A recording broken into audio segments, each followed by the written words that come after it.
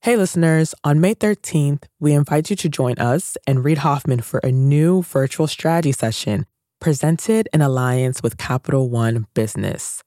You'll hear insights from fellow entrepreneurs about how to be at the forefront of leading change with AI.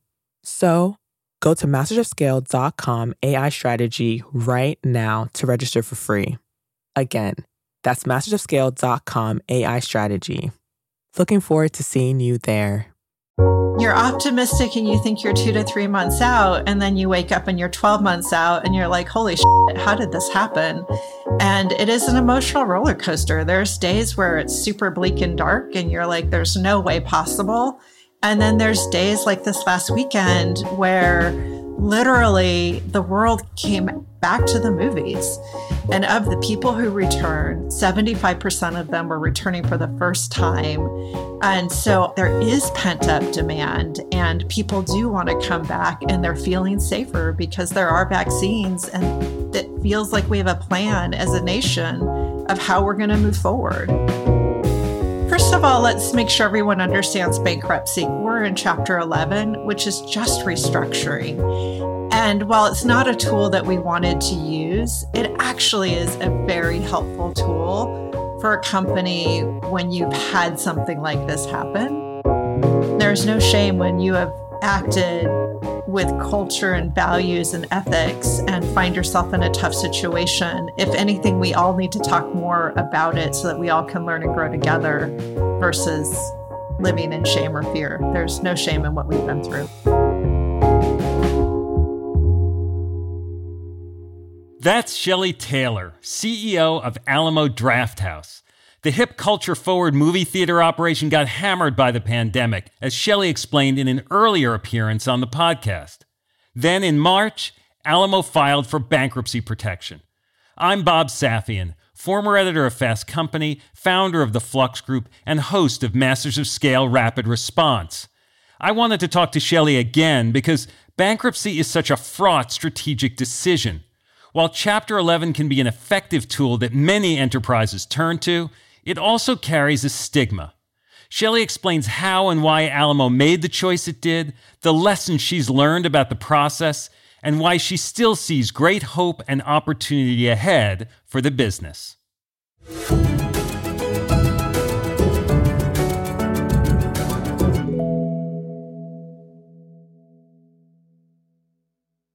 We'll start the show in a moment, after a word from our premier brand partner, Capital One Business.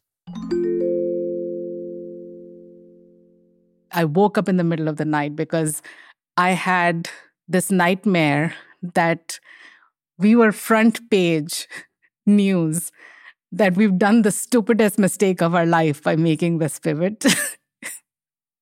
That's Aparna Saran, Chief Marketing Officer for Capital One Business, and she's recalling a moment from her previous position at Capital One when she was heading up a team designing a new business card. We had just made the decision to go all in and sunset the prior version of the product, which was honestly the cash cow for our business. When we made that decision within a senior leadership meeting, as someone who had been on the journey to build this out for 5+ years, it was really exciting. But by the time the weekend hit, I started to feel the responsibility and the pressure. We are taking this big bet on something that I've built. Perhaps you've been there. You've made a pivotal decision, and then panic sets in. How would Aparna calm her butterflies and steer her team through this pivot? We'll find out later in the show. It's all part of the Refocus Playbook, a special series where Capital One Business highlights stories of business owners and leaders using one of Reid's theories of entrepreneurship. Today's Playbook Insight: have multiple Plan Bs.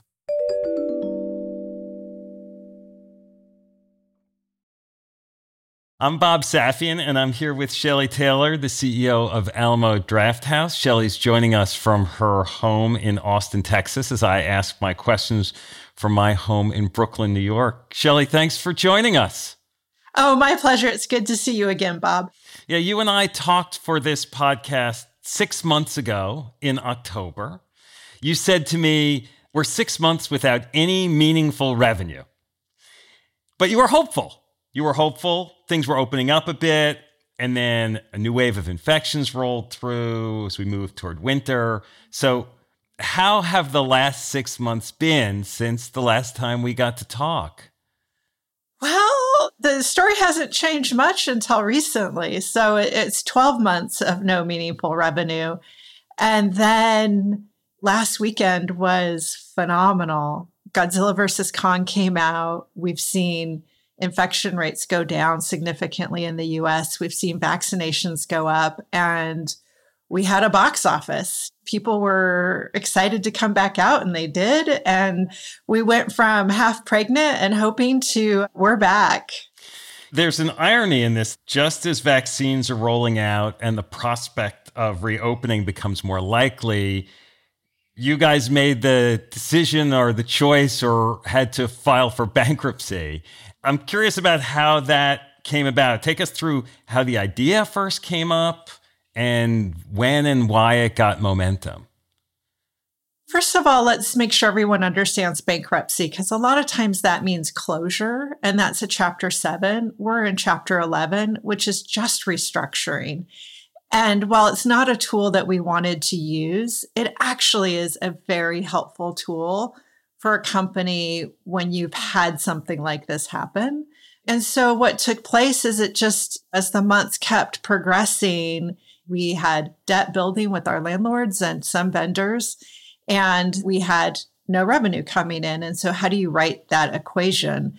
And that we needed to kind of burden share across, meaning not just us, but we needed our bank to help. We needed our lenders to help. We needed the landlords, and we weren't getting a lot of traction. And so going into a restructuring forces the traction and all parties to come to the table and find a meaningful solution. We had talked last fall about the relationship with landlords, the imperative to renegotiate leases and their limited options sometimes about finding other tenants for spaces like theater. How much of this sort of bankruptcy tool use was because of the lease situation? I'd say most of it's the revenue, right? That's the number one driver. You cannot save your way to success, unfortunately, when there's no revenue coming in. But then the second driver really was that mounting debt from our landlords. And they're in the same position that we are. If we're not paying them, they probably have debt and lenders, and it's difficult. You mentioned bankruptcy as a strategic tool, which financial and operational folks do from an entrepreneurial viewpoint. That's not normally the way folks tend to want to look at it. Did you resist the idea? Was the idea something that had been swirling around or you guys had been talking about for a while? There was a moment last May or June where we brought in an external party to help us talk to our landlords and try to restructure. They brought up with us this notion of bankruptcy. And I lost my temper, quite frankly. I was like, we're not using that. That's not who we are. And we're going to muscle through this. We truly thought if vaccines had happened sooner and the slate had come back and we'd saw revenues pick up, we would not have gone here.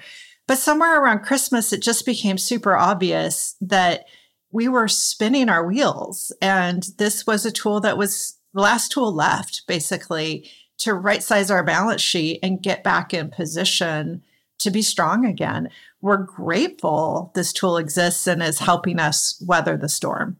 I mean, a lot of businesses worry about the stigma of bankruptcy, and some of that being, as you point out, the sort of misunderstanding between Chapter 7 and Chapter 11, what reorganization is versus liquidation. But it sounds like you had a little bit of that yourself going in, that you resisted the idea when it was first brought up. Do you think if you had not resisted it earlier, would it have been easier for you guys? You know, that's a great question. There's always things you could have done differently or better.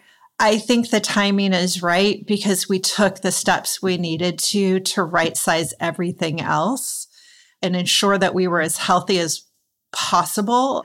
So I feel proud is the right word. I feel like we've done this bankruptcy in a way that is as fair and equitable for all involved as possible. As you're weighing this step and what the implications are there resources you go to, sort of other business leaders that you bounce this idea off of? If you do that, does that tend to be people in the theater and entertainment business, businesses in the Austin area? Or is this something that's really just a discussion that happens within the Alamo Drafthouse team? Primarily, it happens internally. So it's really the advice has been our equity partners, our board, and our advisors. I did go and speak to a couple of leaders who have been through this in the past, and they gave me some great advice. There's a few things that nobody mentioned that I wish someone had prepared us for. So if anyone ever wants advice, I certainly have some ideas of how to approach this from a leader's perspective differently.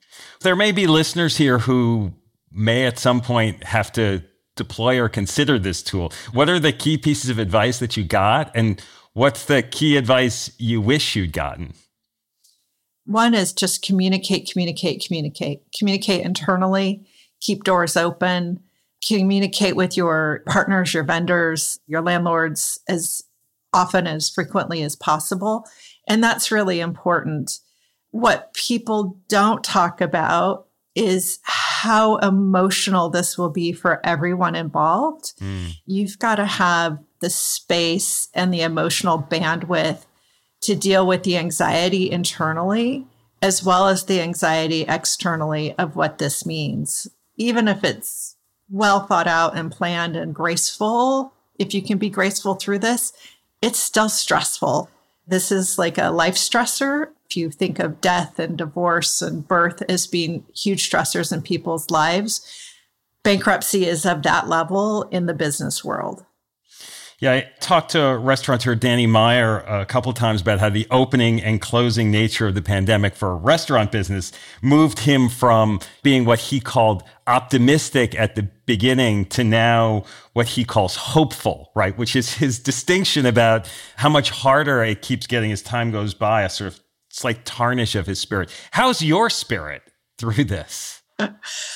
I would agree with him. I mean, you're optimistic and you think you're 2 to 3 months out, and then you wake up and you're 12 months out and you're like, holy shit, how did this happen?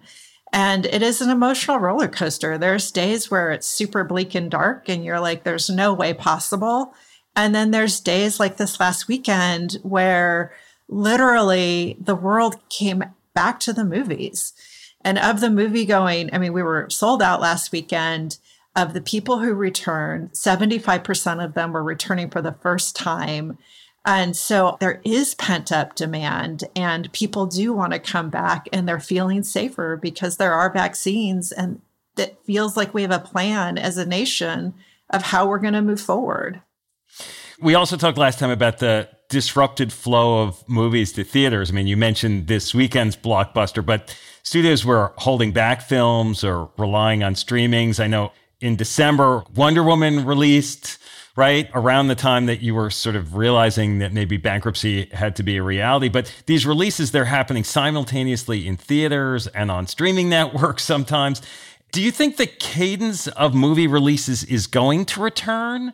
Or has something about the model shifted permanently as a result of the pandemic?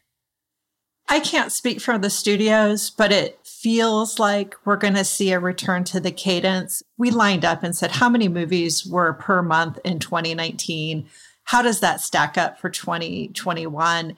And you're actually seeing, especially in the summer months, there are more movies scheduled right now on the slate than in 2019, same period. And now we're sure some of those will move. But the number of films is looking like it will be similar to, and we just eliminate 2020, right? Like doesn't exist, but similar to 2019. And that feels great. And I think for the studios, those movies have been sitting on their shelf. They're gathering dust and quite frankly, losing money. You need to get them out for them to be able to make money. So I do believe that we're going to come back to a regular cadence. Yeah. There's so many headwinds facing the movie theater business. I mean, beyond the pandemic, right? They were already in place about streaming and tech adoption trends. Is the industry likely to be smaller, like fewer screens in the future? Or is that not something you necessarily think about as long as your screens are being actively watched? I do think there'll be fewer screens, which is unfortunate.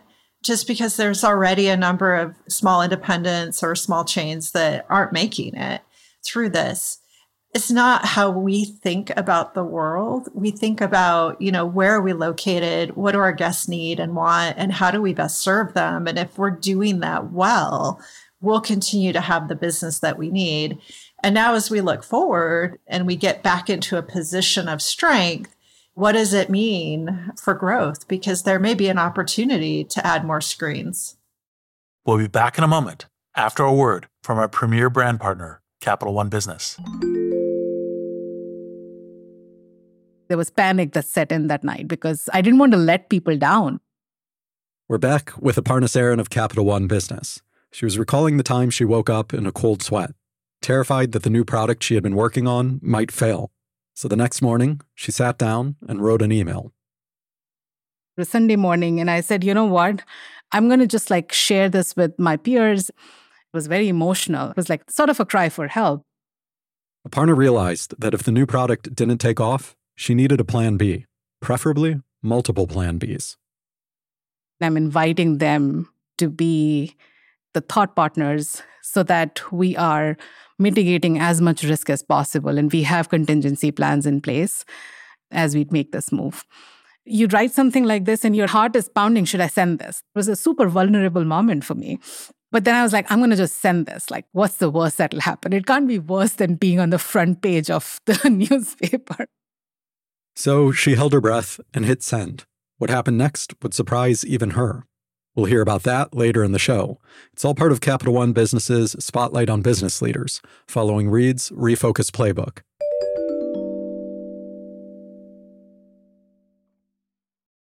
You launched some new initiatives that we talked about last time, My Private Alamo, full theater rentals, Alamo on Demand. So now 6 months later, what of that is still working? What isn't? Are there new things on the horizon? How are you thinking about the model in those areas? Oh my gosh. Well, for sure, the private theater is 50% of our business. It is a huge hit and people are begging that it doesn't go away. We're not going to share where we're going with it, but it will be a critical part of our strategy moving forward because people want optionality of how they view movies. And that includes inside the theater. And the Alamo on Demand, the streaming part of what you're doing, how is that going? That's going well. We never expected that to compete with another streamer. It's not our core business. It's not what we're trying to do. But what we have seen is that it gives us interesting ways to connect with our community that we hadn't done before. And so it won't go away, but it's never going to be one of the big pillars of what we do. You've worked in other industries. Is the movie theater business a good business? Why were you drawn to this? It seems so hard. Yeah, that's the question of the day. It is hard. And I think that the product is so cool and so fun. I think for every movie theater out there, the margins are difficult for venues. And that's the challenge. And quite frankly, I think that we're well positioned, especially once we get back up into business, to solve some of the margin issues and challenges so that we're a bit healthier. So yeah, it's a pain in the ass, but the fun outweighs the pain, to be quite honest. And I think that's why most people are here. They love that experience of what cinema does that nothing else can do for storytelling. Alamo was, your arrival was only less than a year ago, right? Yep. It was a founder-led company. Tim League remains the chairman. How have you guys worked together through this time?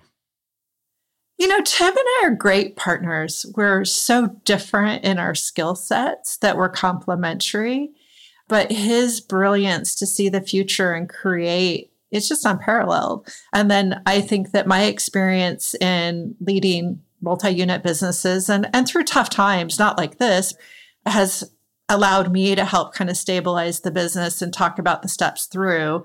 And so he really is kind of what's the hope and future. And I'm the, how are we going to get through this? And I think that partnership has been fabulous.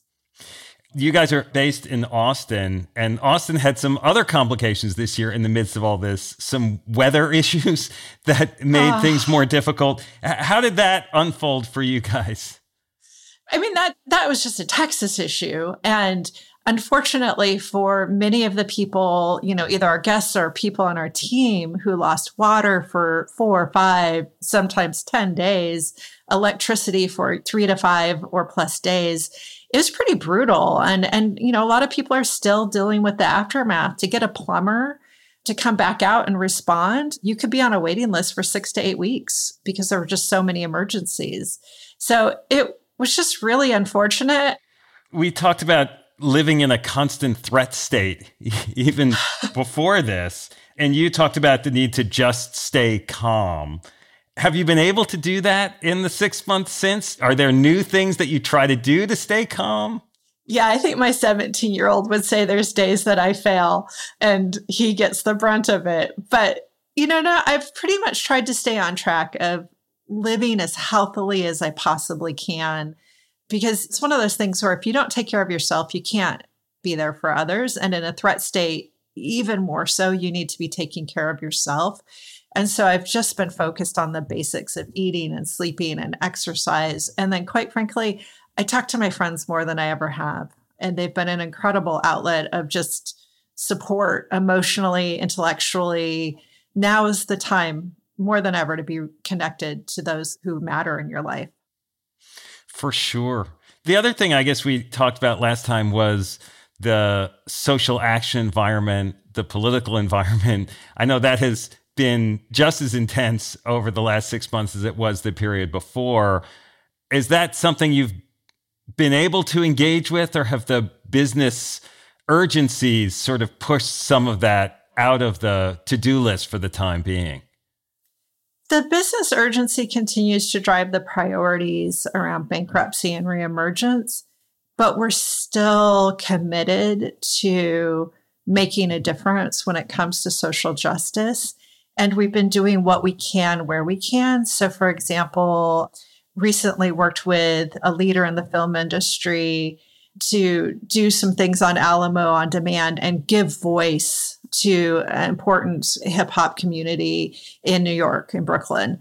So we're taking the opportunity where we can. And then quite frankly, in our hiring practices and even through bankruptcy, there are a few key roles that we've needed to hire. And we've been very intentional in ensuring we have a diverse candidate pool.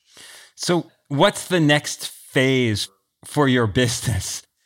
Well, the good news is the stress is now, how do we reopen more quickly?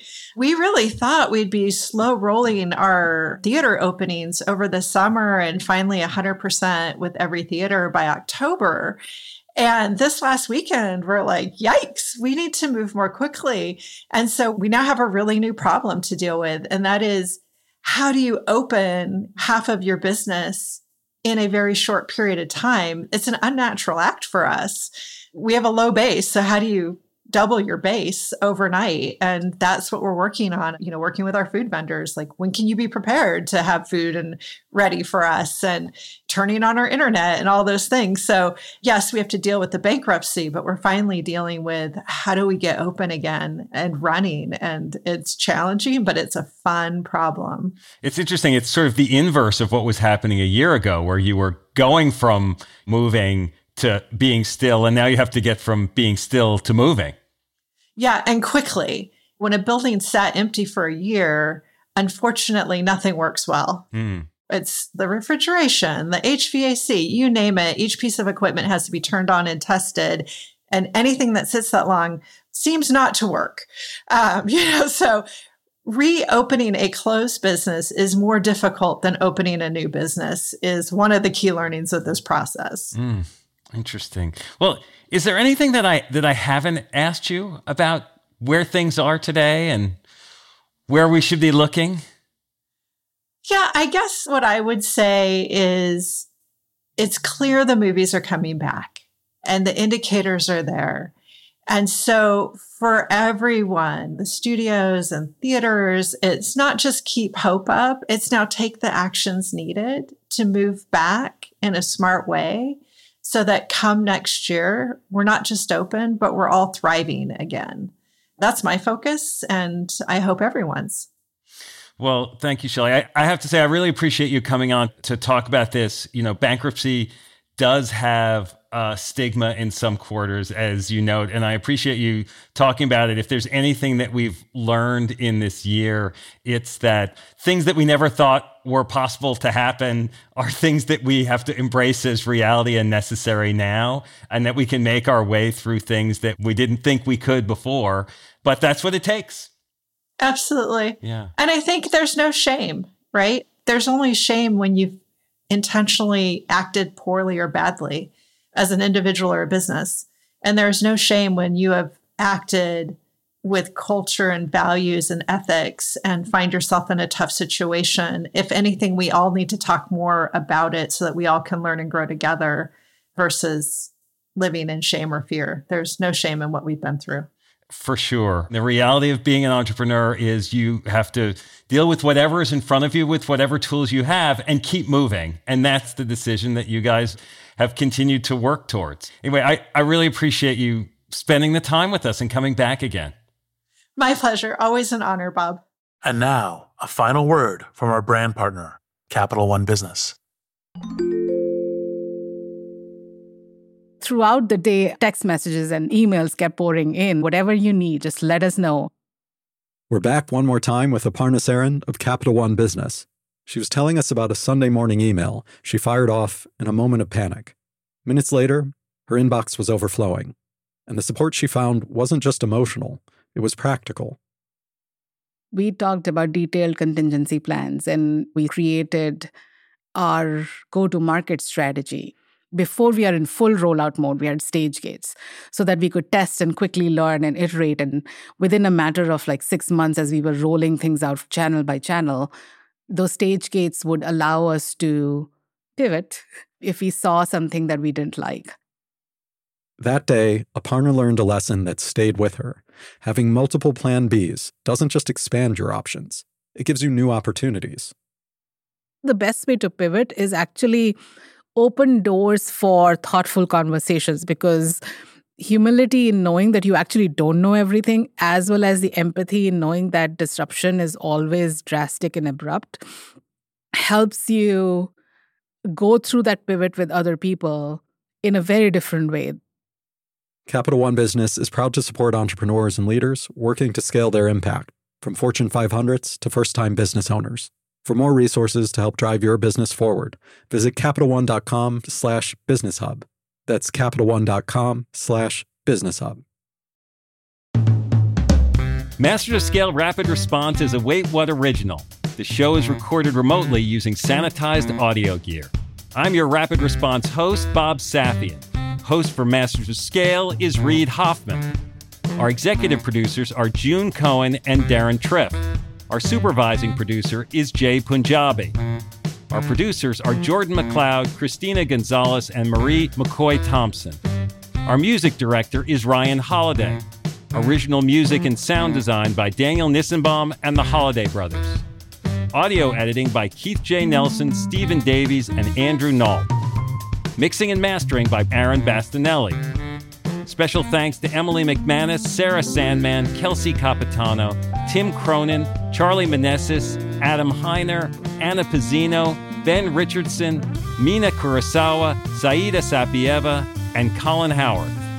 Become a member of Masters of Scale to get access to a year's worth of courses and content on the Masters of Scale Courses app. Find out more at mastersofscale.com/membership. Visit mastersofscale.com/rapidresponse to find the transcript for this episode, and be sure to subscribe to our email newsletter.